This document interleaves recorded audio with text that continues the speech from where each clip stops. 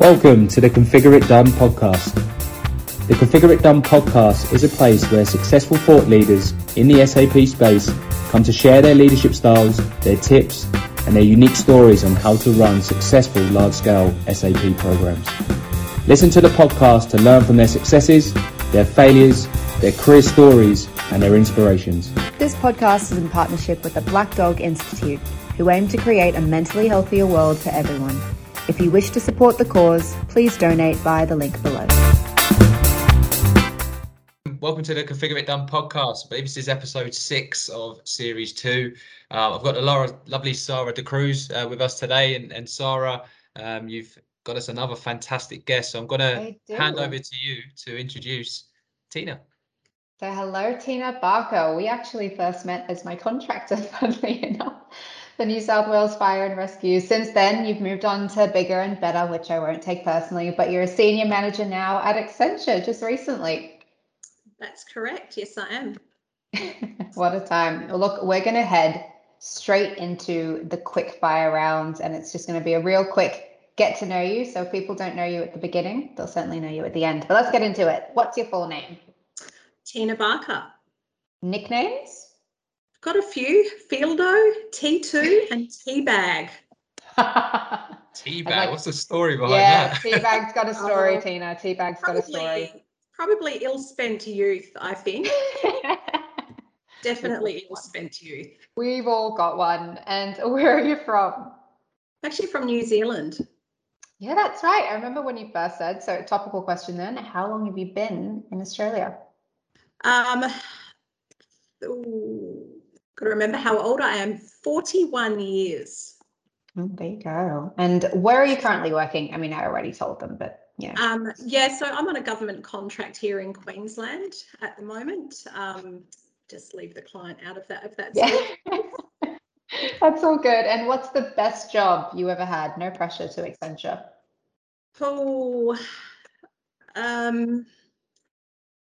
Probably maybe a job that I had in London. It was completely unrelated to what I do now.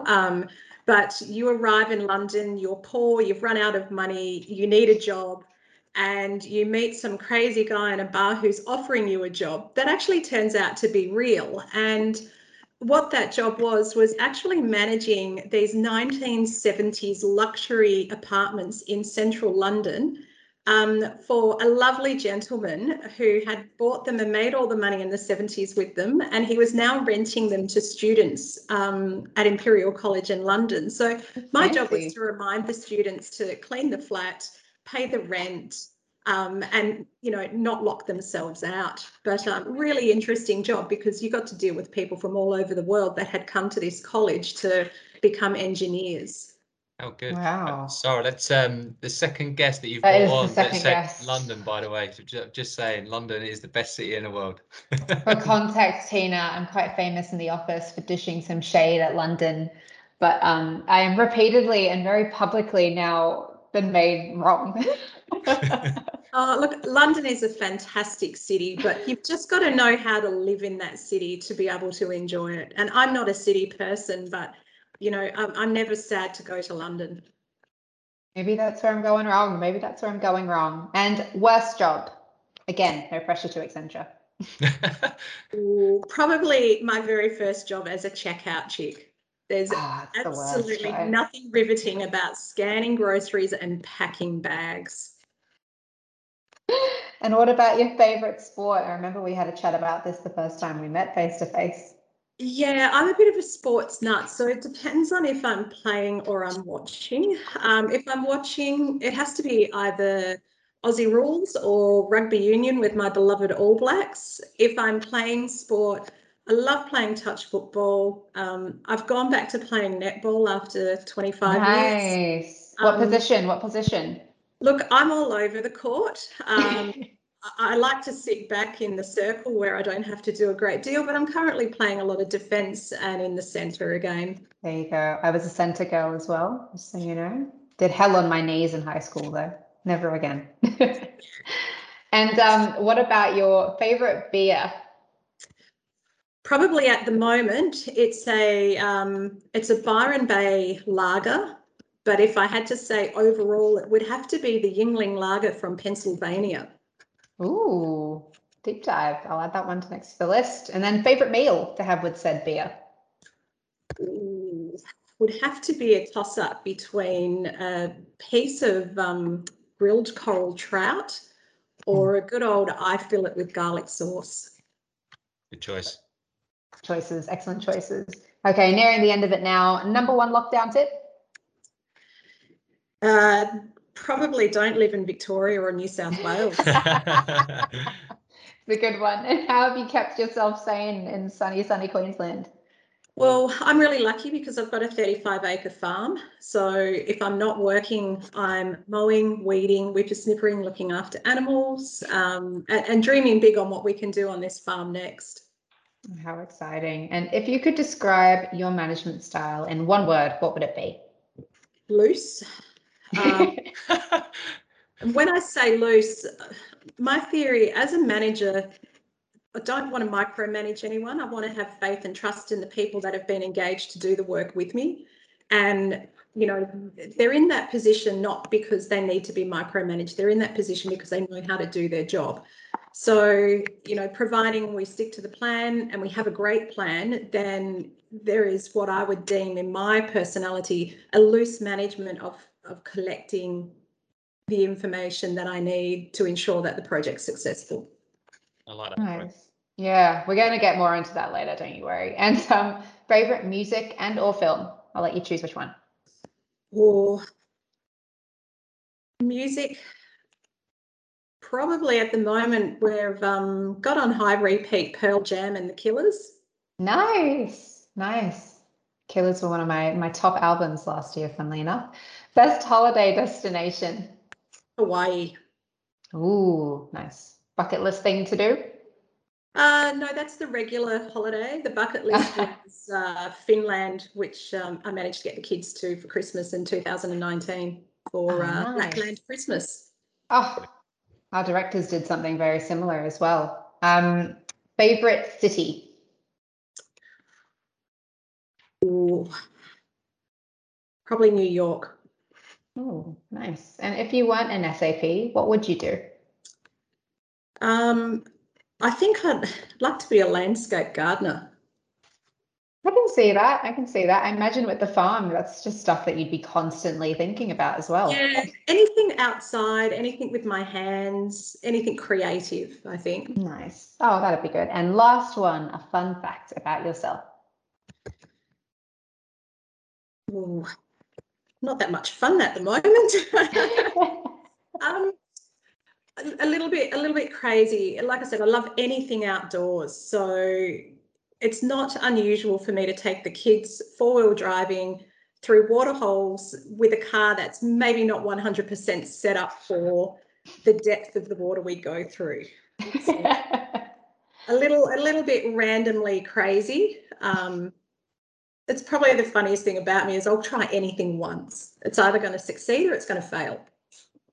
A good approach to having like, awesome. Thank you for that, Tina. And now we're into the meaty stuff. Jay, on to you. Yeah, it's good to get to know you. I feel I know you a lot better now after those 20 questions, which is good. But yeah, coming into the crux of it, I'd love to know a bit about your story, Tina, and how you got into SAP. Yeah, a little bit of a funny story. I'd been at university. I'd actually broken my arm quite badly and I had a university debt I needed to pay off. And I decided to pack up my car with my dog and I drove 1,600 kilometres north to Karratha in the Pilbara of Western Australia and just tried to get a job in the mines. I didn't care if I was cleaning or I was, you know, running cable or you know, any sort of job that would help me pay that student debt off. And I saw a job at BOC Gases and I may have extended the truth a little bit to get the job and told them that I was 100% confident working with computers and I had a forklift license and a truck license, which I did have my truck license, but I knew nothing about computers. I think I'd probably nearly failed computer science at school. And it just so happened that BOC Gases at the time were actually implementing SAP. And when they gave me this system, it just made sense. It was probably the first time I'd ever sat with any sort of operating software where everything that you had to do your job was just common sense. So I sort of fell into this job, not thinking it would take me anywhere or that I would stay in this job, because I swore a lot at SAP. It was, terrible at the start. But when I left that job to travel around the world, I started to realize just how good this software was, because I would go into other roles and I would try to do things that I had been able to do in SAP and I just couldn't do it. So the role sort of came from there. In London, I was picked up by a big stationery company and I was doing a very similar role. And then I went from London, back to Australia and then to Europe. And everywhere I went in the world, there was always a demand for SAP. So I just stayed in this industry because it allowed me the flexibility to travel wherever I wanted to in the world and still actually have an income that could afford for me to then go and take 6 months off and travel again. So I still haven't stopped. That's a very similar, not story, I guess, but why Nick Safarias, we sat down with Nick Safarias in the first series and he was explaining about SAP, and we actually titled the podcast A Passport, and he literally said that it is like a passport and you can travel anywhere, and like you said, the demand is always high for SAP people. So it's another good story. Absolutely. And I mean, you probably already touched on it anyway, but is that what keeps you in the SAP domain? Like, what do you most enjoy about it now, having been here for 20 plus years? I don't know if it's in enjoyment as such. I think it's more that common familiarity that, when a client gives you a challenge, that the software that we're working with, it doesn't sort of have boundaries. Anything is capable and everything is possible in SAP, given a broad mind and a clear direction of what you want to achieve at the end of it. So no job in SAP is the same, because every client has deviations to how they want to operate or how they need a process to work for them and what industry they're in. So whilst the base of it is very, very comparable across industries, the ability to change that technology without too much, I won't say too much effort, because there is a lot of effort in doing that, but the possibility to make a system for a client that will give them the best solution is probably more achievable in SAP than some of the other ERP systems that I've come across over the last 30 years kind of thing. Sure. And Tina, given you said there's no SAP role that's the same, and that would probably feed into there's no SAP program that's the same, I'd love to understand how you would define what a successful SAP program is to you. And then on top of that as well, Tina, how has that changed over time? Yeah, that's a really good question, because SAP over the years, I started with SAP in R2. I didn't even realize I was using SAP many years before I did the BOC Gases job. And, when I first started on these programs of work, SAP, it was quite common to customize and continually customize this system to suit the business. Now we're starting to work with a standard set of operating procedures and best practice, which has been developed by SAP. And we're only having to slightly deviate at times to now fulfill a customer's requirements. So SAP has evolved, obviously over the last 50 years that it's been around, to a point now where we're not having to manipulate the actual program itself to suit a customer. So, I mean, for me, a really successful program is to implement SAP with as fewer changes as possible, because ultimately SAP does update the software over a period of the licensing time that a client owns it. And if we can actually just apply these updates to the system without fear of customized programming falling over, that's fantastic. But we're still not quite there yet in the industry that we can provide every solution to every customer, but we're very close with the technology that SAP has implemented and the change to some of the cloud offerings and the new technologies that come with artificial intelligence and all of the new technologies that are now available in the world. So for something to be really successful to me is to actually give the client the most efficient solution for their business that doesn't deviate too far from the best practice that SAP offers them to use. Sure. And you mentioned there about not changing too much. I remember being at an event a couple of years ago. We used to host these a change leadership group, and there was a gentleman called Murray Black there, and Murray said that if your program needs change management, it's failed. And I was like, that's quite a confronting comment there. And what he meant really was that it's basically what you're saying about the change component to the business. You don't want to change too much, and the business should want the technology. But have you got a view on that at all, Tina? That comment? And Yeah, look, I think any project that is run without change management will be a failure, because there is inevitably going to need to be change in any business if the business's mandate is to align with the SAP best practice. And whether it's in work or if it's in personal life or sporting life, things evolve over a period of time, and we start to allow bad habits to creep into what we do every single day. And you will notice, with some companies that don't do the upgrades with SAP, and they don't, they end up out of support and they're still customizing this system. When it does come time to bring them into line with the new technologies, their actual business processes have deviated so far from what would be considered best practice that any change we do make is going to be a fundamental change to the way their people work. And that change to the way their people work may need to involve unions and HR. So to not have change management, I think, is actually, I think it could be very detrimental to a business having a successful implementation. And I mean, there's a very old book from the 70s called Who Moved My Cheese? And that is just so applicable, even now in 2021, to any business that is making a change. They just have to have that team of people working with them, even if just from a comms point of view. Sure. Mm-hmm.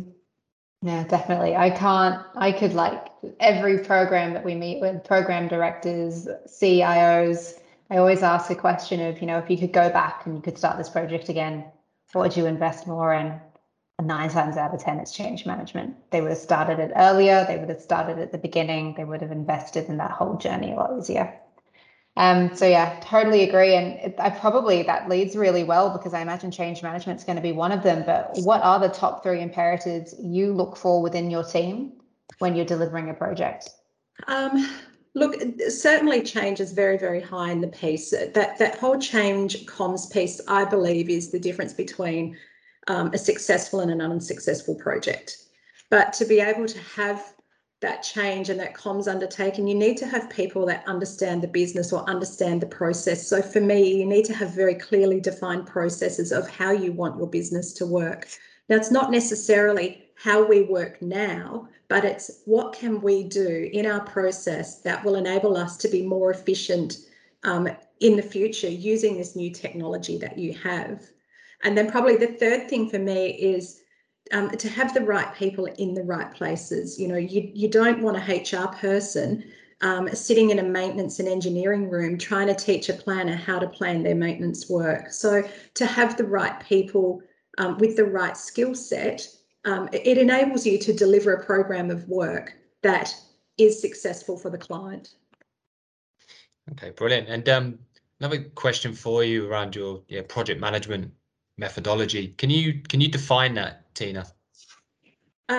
Look, to be honest, I don't sit at the top of the tree in terms of project management. I like to sit in that team lead position or that delivery lead, where I'm still reporting up to people who probably have more of a corporate ethic and they can deal with the politics that are required. Because when you're doing these programs of work, it could be $1 million project, or it could be a $100 million project. You need to have a certain type of person to be able to communicate to the board and do it in a way that's accepted. I always say I'm a nuts and bolts person. I like to get my hands dirty in the work. I like to be in there solving the problems. And I like to be working with the people that I have in my team who are working. Yes, they're working for me, but my philosophy is that we're working together. And it's like taking a bunch of firefighting guys. When they go out to a fire, it's not just one person fighting the fire. They're working together as a team, and they provide a solution at the end of it. I think if you start to work in silos, then, you know, you start to fragment your team, and resentment of one person doing more than another starts to creep in. So I like to have it as, you know, we are one family, we are in this together. And, you know, if we stay united, then we will become more successful. And if you don't know something, ask somebody within the team, because they may have the solution for you. And don't be afraid to put your hand up and say, hey, I don't know this, because that's why we have teams of people to work with, because we don't expect every single person to know every single thing. It's a shared brain. Sure. And given you like being in the nuts and bolts and the crux of a project, what leadership style do you like and worked with, and what have you seen work before, you know, with some of your leaders in the past? Yeah, look, I've had some fantastic leaders in the past, and I won't name them because there's been quite a lot of them. But when I say that my leadership style is loose, it's not loose as in a loose cannon. It's loose in that I like to enable the people that I'm working with to make the right decisions, to produce the work. You know, we have a timeline, we have a plan, we have deliverables, and, you know, we're adults in this world, and we have the capability to see when something is due. We have the capability to communicate with a client. And I like to give people the opportunity to be able to do that work without being micromanaged. Micromanagement is one of the things I hate the most, and I think it costs projects a lot of time and a lot of money. When you are engaging somebody to do that work, you've gone through the recruitment process to say, this is the person who is most suited to this job. They have the skill set, they've got the references, they have the ability. We've now engaged them. I don't want to have to sit over their shoulder every day and say, have you done this? Have you done this? Because it's wasting my time and it's wasting their time. And it does cause resentment within these teams. And I mean, some of these programs of work could have 140, 150 people. And you imagine having a project manager going and trying to do that to every single person. I just think, for me, it's a wasted resource. And I don't believe personally that it's a great way to work. I think it's very old and antiquated. And I think, you know, you give people that responsibility. There's two things that are going to happen. They're either going to do it or they're not. And if they don't do it, then you have to say, well, is this the right person? Have we engaged the right person for the project? Because the decision has to be made. Now, you do have to coach some of the younger people through, because it might be their second or third project and they still need help. But you've got to allow people to make the mistake for them to actually learn. Mm-hmm. And then if they make the mistake the second and the third time, that's when you go, well, I have to micromanage this person. They're probably not the right fit. Maybe we need to reconsider the position they're in. Is there something else they can do for us that they're better skilled for? Yeah, I've always said, failures are your biggest asset, but only if you learn from them, for sure. So, yeah, that's good. Well, that's it. You would never, ever learn if you never, ever made a mistake. So if you've not taken that step. Yeah, you could never improve as a person if you weren't prepared to take the risk to make the mistake. And I think that's it, is you've got to take that risk first. And I think COVID has actually really forced a lot of these workplaces to recognize that there was perhaps an error in their management style. It's forced people to take that step back, to not have that constant, like, let me just peep over to your desk. What's that going on there on that screen? What are you exactly saying here? I think having that distance between where people actually work and seeing how people can work both independently but then autonomously within a team has really revolutionized how people now approach program delivery, project delivery. It's totally like reinvigorated the working market.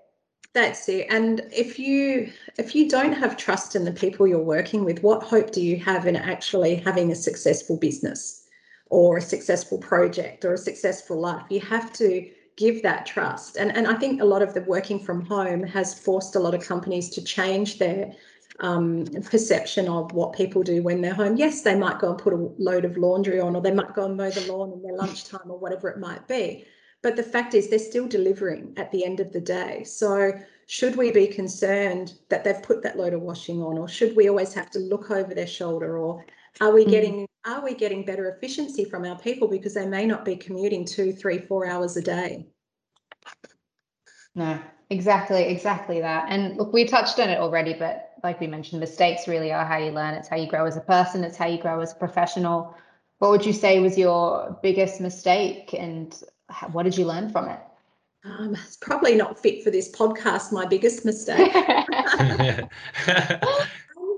Look, possibly in my youth, I had a desire to do some different study at university, and I kept putting it off and putting it off and putting it off. And I think I did that to satisfy other people and to fulfill other people's demands of what I should be and what I should give to them, and how they could use me. And now, you know, I'm nearing to the half century, and you know, I love my job and I love the people I work with and the industry that I'm in, but I still don't know what I want to be when I grow up. So that's probably my biggest regret, is that I had the opportunity when I was footloose and fancy, and it's actually more difficult when you become older and you're a parent and you've got adult things to have to worry about, to just stop everything and go, you know what, I'm taking these next 2 or 3 years for myself. So those regrets, and maybe putting things off that I could have done years ago, but then is it really a regret? Because maybe life, the journey that I've been on may not have been what it is had I made those changes all those years ago. So I don't know if it's a regret, and I don't know if I learned from it, but I am trying to not put off things that I can do now. I don't want to say I'm going to do it in 5 years, because in 5 years something else is going to have come up.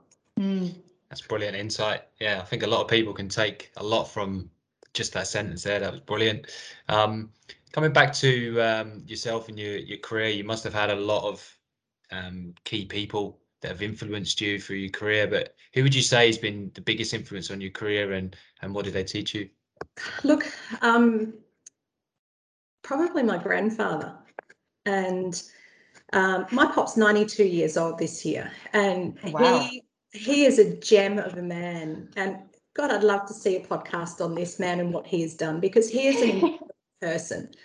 And my 8-year-old son recently had to pick a person in the world that they admired and write about him. And his life has just been, he's lived with so much positivity. You know, he left school because his family had no money. He had no shoes to wear to school, so that he would walk 5 kilometres in freezing cold snow in New Zealand to get from his farm to his school, so that he could learn to read, because he felt that if he could read, then he could better negotiate the prices that they were selling their milk for to the dairy.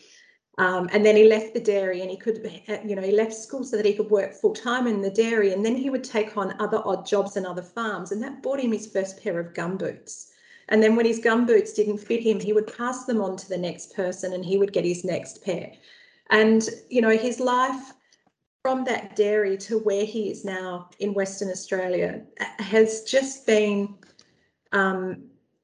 it's been created through this positive thought that you can achieve anything. If you want something bad enough, you can do it. And you don't have to be a scholar. You don't have to go to Harvard. You don't have to have a university education. It is getting harder now in this day and age. You know, kids just can't leave school when they're 13 years old, get a job and, you know, become Prime Minister of Australia. It is a little bit harder.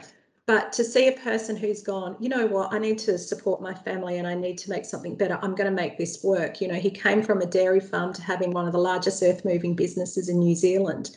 And then, you know, he gave all of that up because he felt that there was a better future for our family in Australia. So he picked everything up, the whole family, and he moved us all to Australia. And then his work started once again in the earth moving and construction industry, but he started building limestone marinas. So if anyone's been to Western Australia and you see the Fremantle Wharf where the America's Cup was actually housed, that is actually my granddad's work. And the Coogee Marina and Hillary's, and, you know, the Dawesville Cut. He's worked so hard in his lifetime, and he's never complained about what he's had to do. He's just had this positive take on, I can do this. It's great for the environment. There's a legacy for my kids and my grandkids and now great grandkids to look at. I'm providing for my family. Any opportunity that comes my way, if I don't know it, I'm going to know it by the time I've finished it. And I just think that positive attitude and that welcoming arms, you know. And this whole time that he's been doing this, he's raised his own 4 kids. He's raised a few grandkids in his house. And then he's had all these adopted, what we call adopted family members that have turned up in Western Australia to play rugby league, and they've lived in our house as well. There's always been any number of people in there. So whilst he's not running the government and he's not saving lives, I think just the wisdom that this man has imparted and his take on life that he has provided to so many people has probably set him apart from these scholars, because, you know, his message is the same to everyone. Just work hard, make your own luck, look after your loved ones, you know, be safe, be kind, because kindness is free.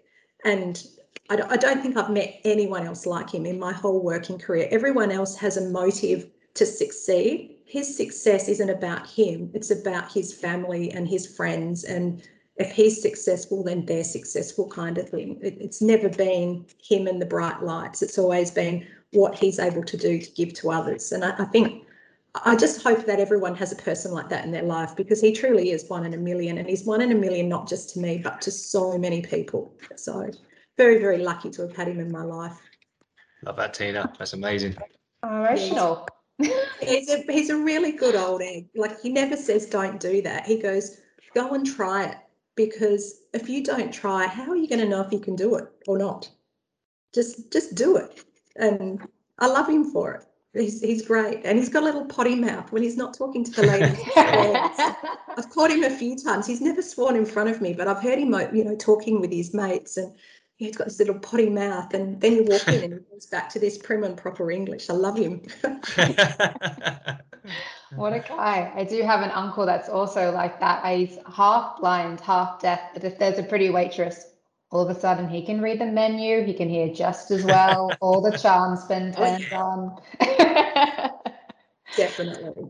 There we go. And what a great story. I would love to have him on the podcast. Look, you've already touched on it as well, but what would you tell your 21-year-old self? What would your granddad maybe tell your 21-year-old self if he could go back in time? Maybe do it all again. Do it maybe try the things that I thought I wanted to do. Maybe don't put them off. But geez, I've had a really good life. So I would like to do it all the same again. Might go a little bit more wild on my travels in my youth, but yeah, just continue to experience everything that the world throws at you, because it is true when they say the world is your oyster. Brilliant piece of advice. And then, yeah, we'd love to have your granddad on the podcast as well. He's a gem. But who else would you like to see, you know, on the podcast? Maybe in the SAP space. You know, any like leaders that you worked with before, managers, or anyone you'd like to hear their story, basically. Look, if it has to be in the SAP space, there's a gentleman called Mike Harvey, and he's a man, when I first came back from overseas, he took a risk on me to employ me to do some work for BHP in the maintenance and engineering space, which I had never, ever worked in. Mm-hmm. And he took me under his wing and he taught me absolutely everything he knew. And still to this day, I just love seeing this man, because he is a genuine soul to the earth person who manages his teams well. He knows the technology extremely well, and he's a really great guy. He actually has a personality. He's not a stiff robot. So from the SAP space, he is probably my ultimate person. But if you guys could get your hands on anyone, I was fortunate enough to go to the Crimmins Medal or the Hawthorn Football Club a number of years ago, and I got to listen to Alistair Clarkson speak, and that man is brilliant. I could listen to him for 5 or 6 hours. He is like Justin Langer for you guys was fantastic. Mm-hmm. Alistair Clarkson is probably the next level. He's like, I sat there completely besotted by everything that came out of his mouth. And it wasn't about football. It was about life and business and family and how he applies his philosophy and how he encourages people to look after each other. And yeah, he was fantastic. If you guys could get him, I think he would be brilliant. I'll task you with that one, Sarah. Yeah, Maybe I'll you give could it a go. reach out. I'll give it a go. That'll be a different marketing call, wouldn't it? Oh, well, thank you so much, Tina, for coming along. I really do feel like we know you so much better already, but I'm going to have to give your granddad a call, I think. When I need a pep talk, pass him the number. He is a great old egg. I think everybody in their lifetime should get to meet him at least once. And yeah, he's just, they don't make them like this too often anymore. No, doesn't sound like it. 1 in a million. Well, thank you so much for coming along. Yeah, thank you, Tina. That was amazing. Thank you for your insights there. And yeah, we appreciate your time. You're welcome.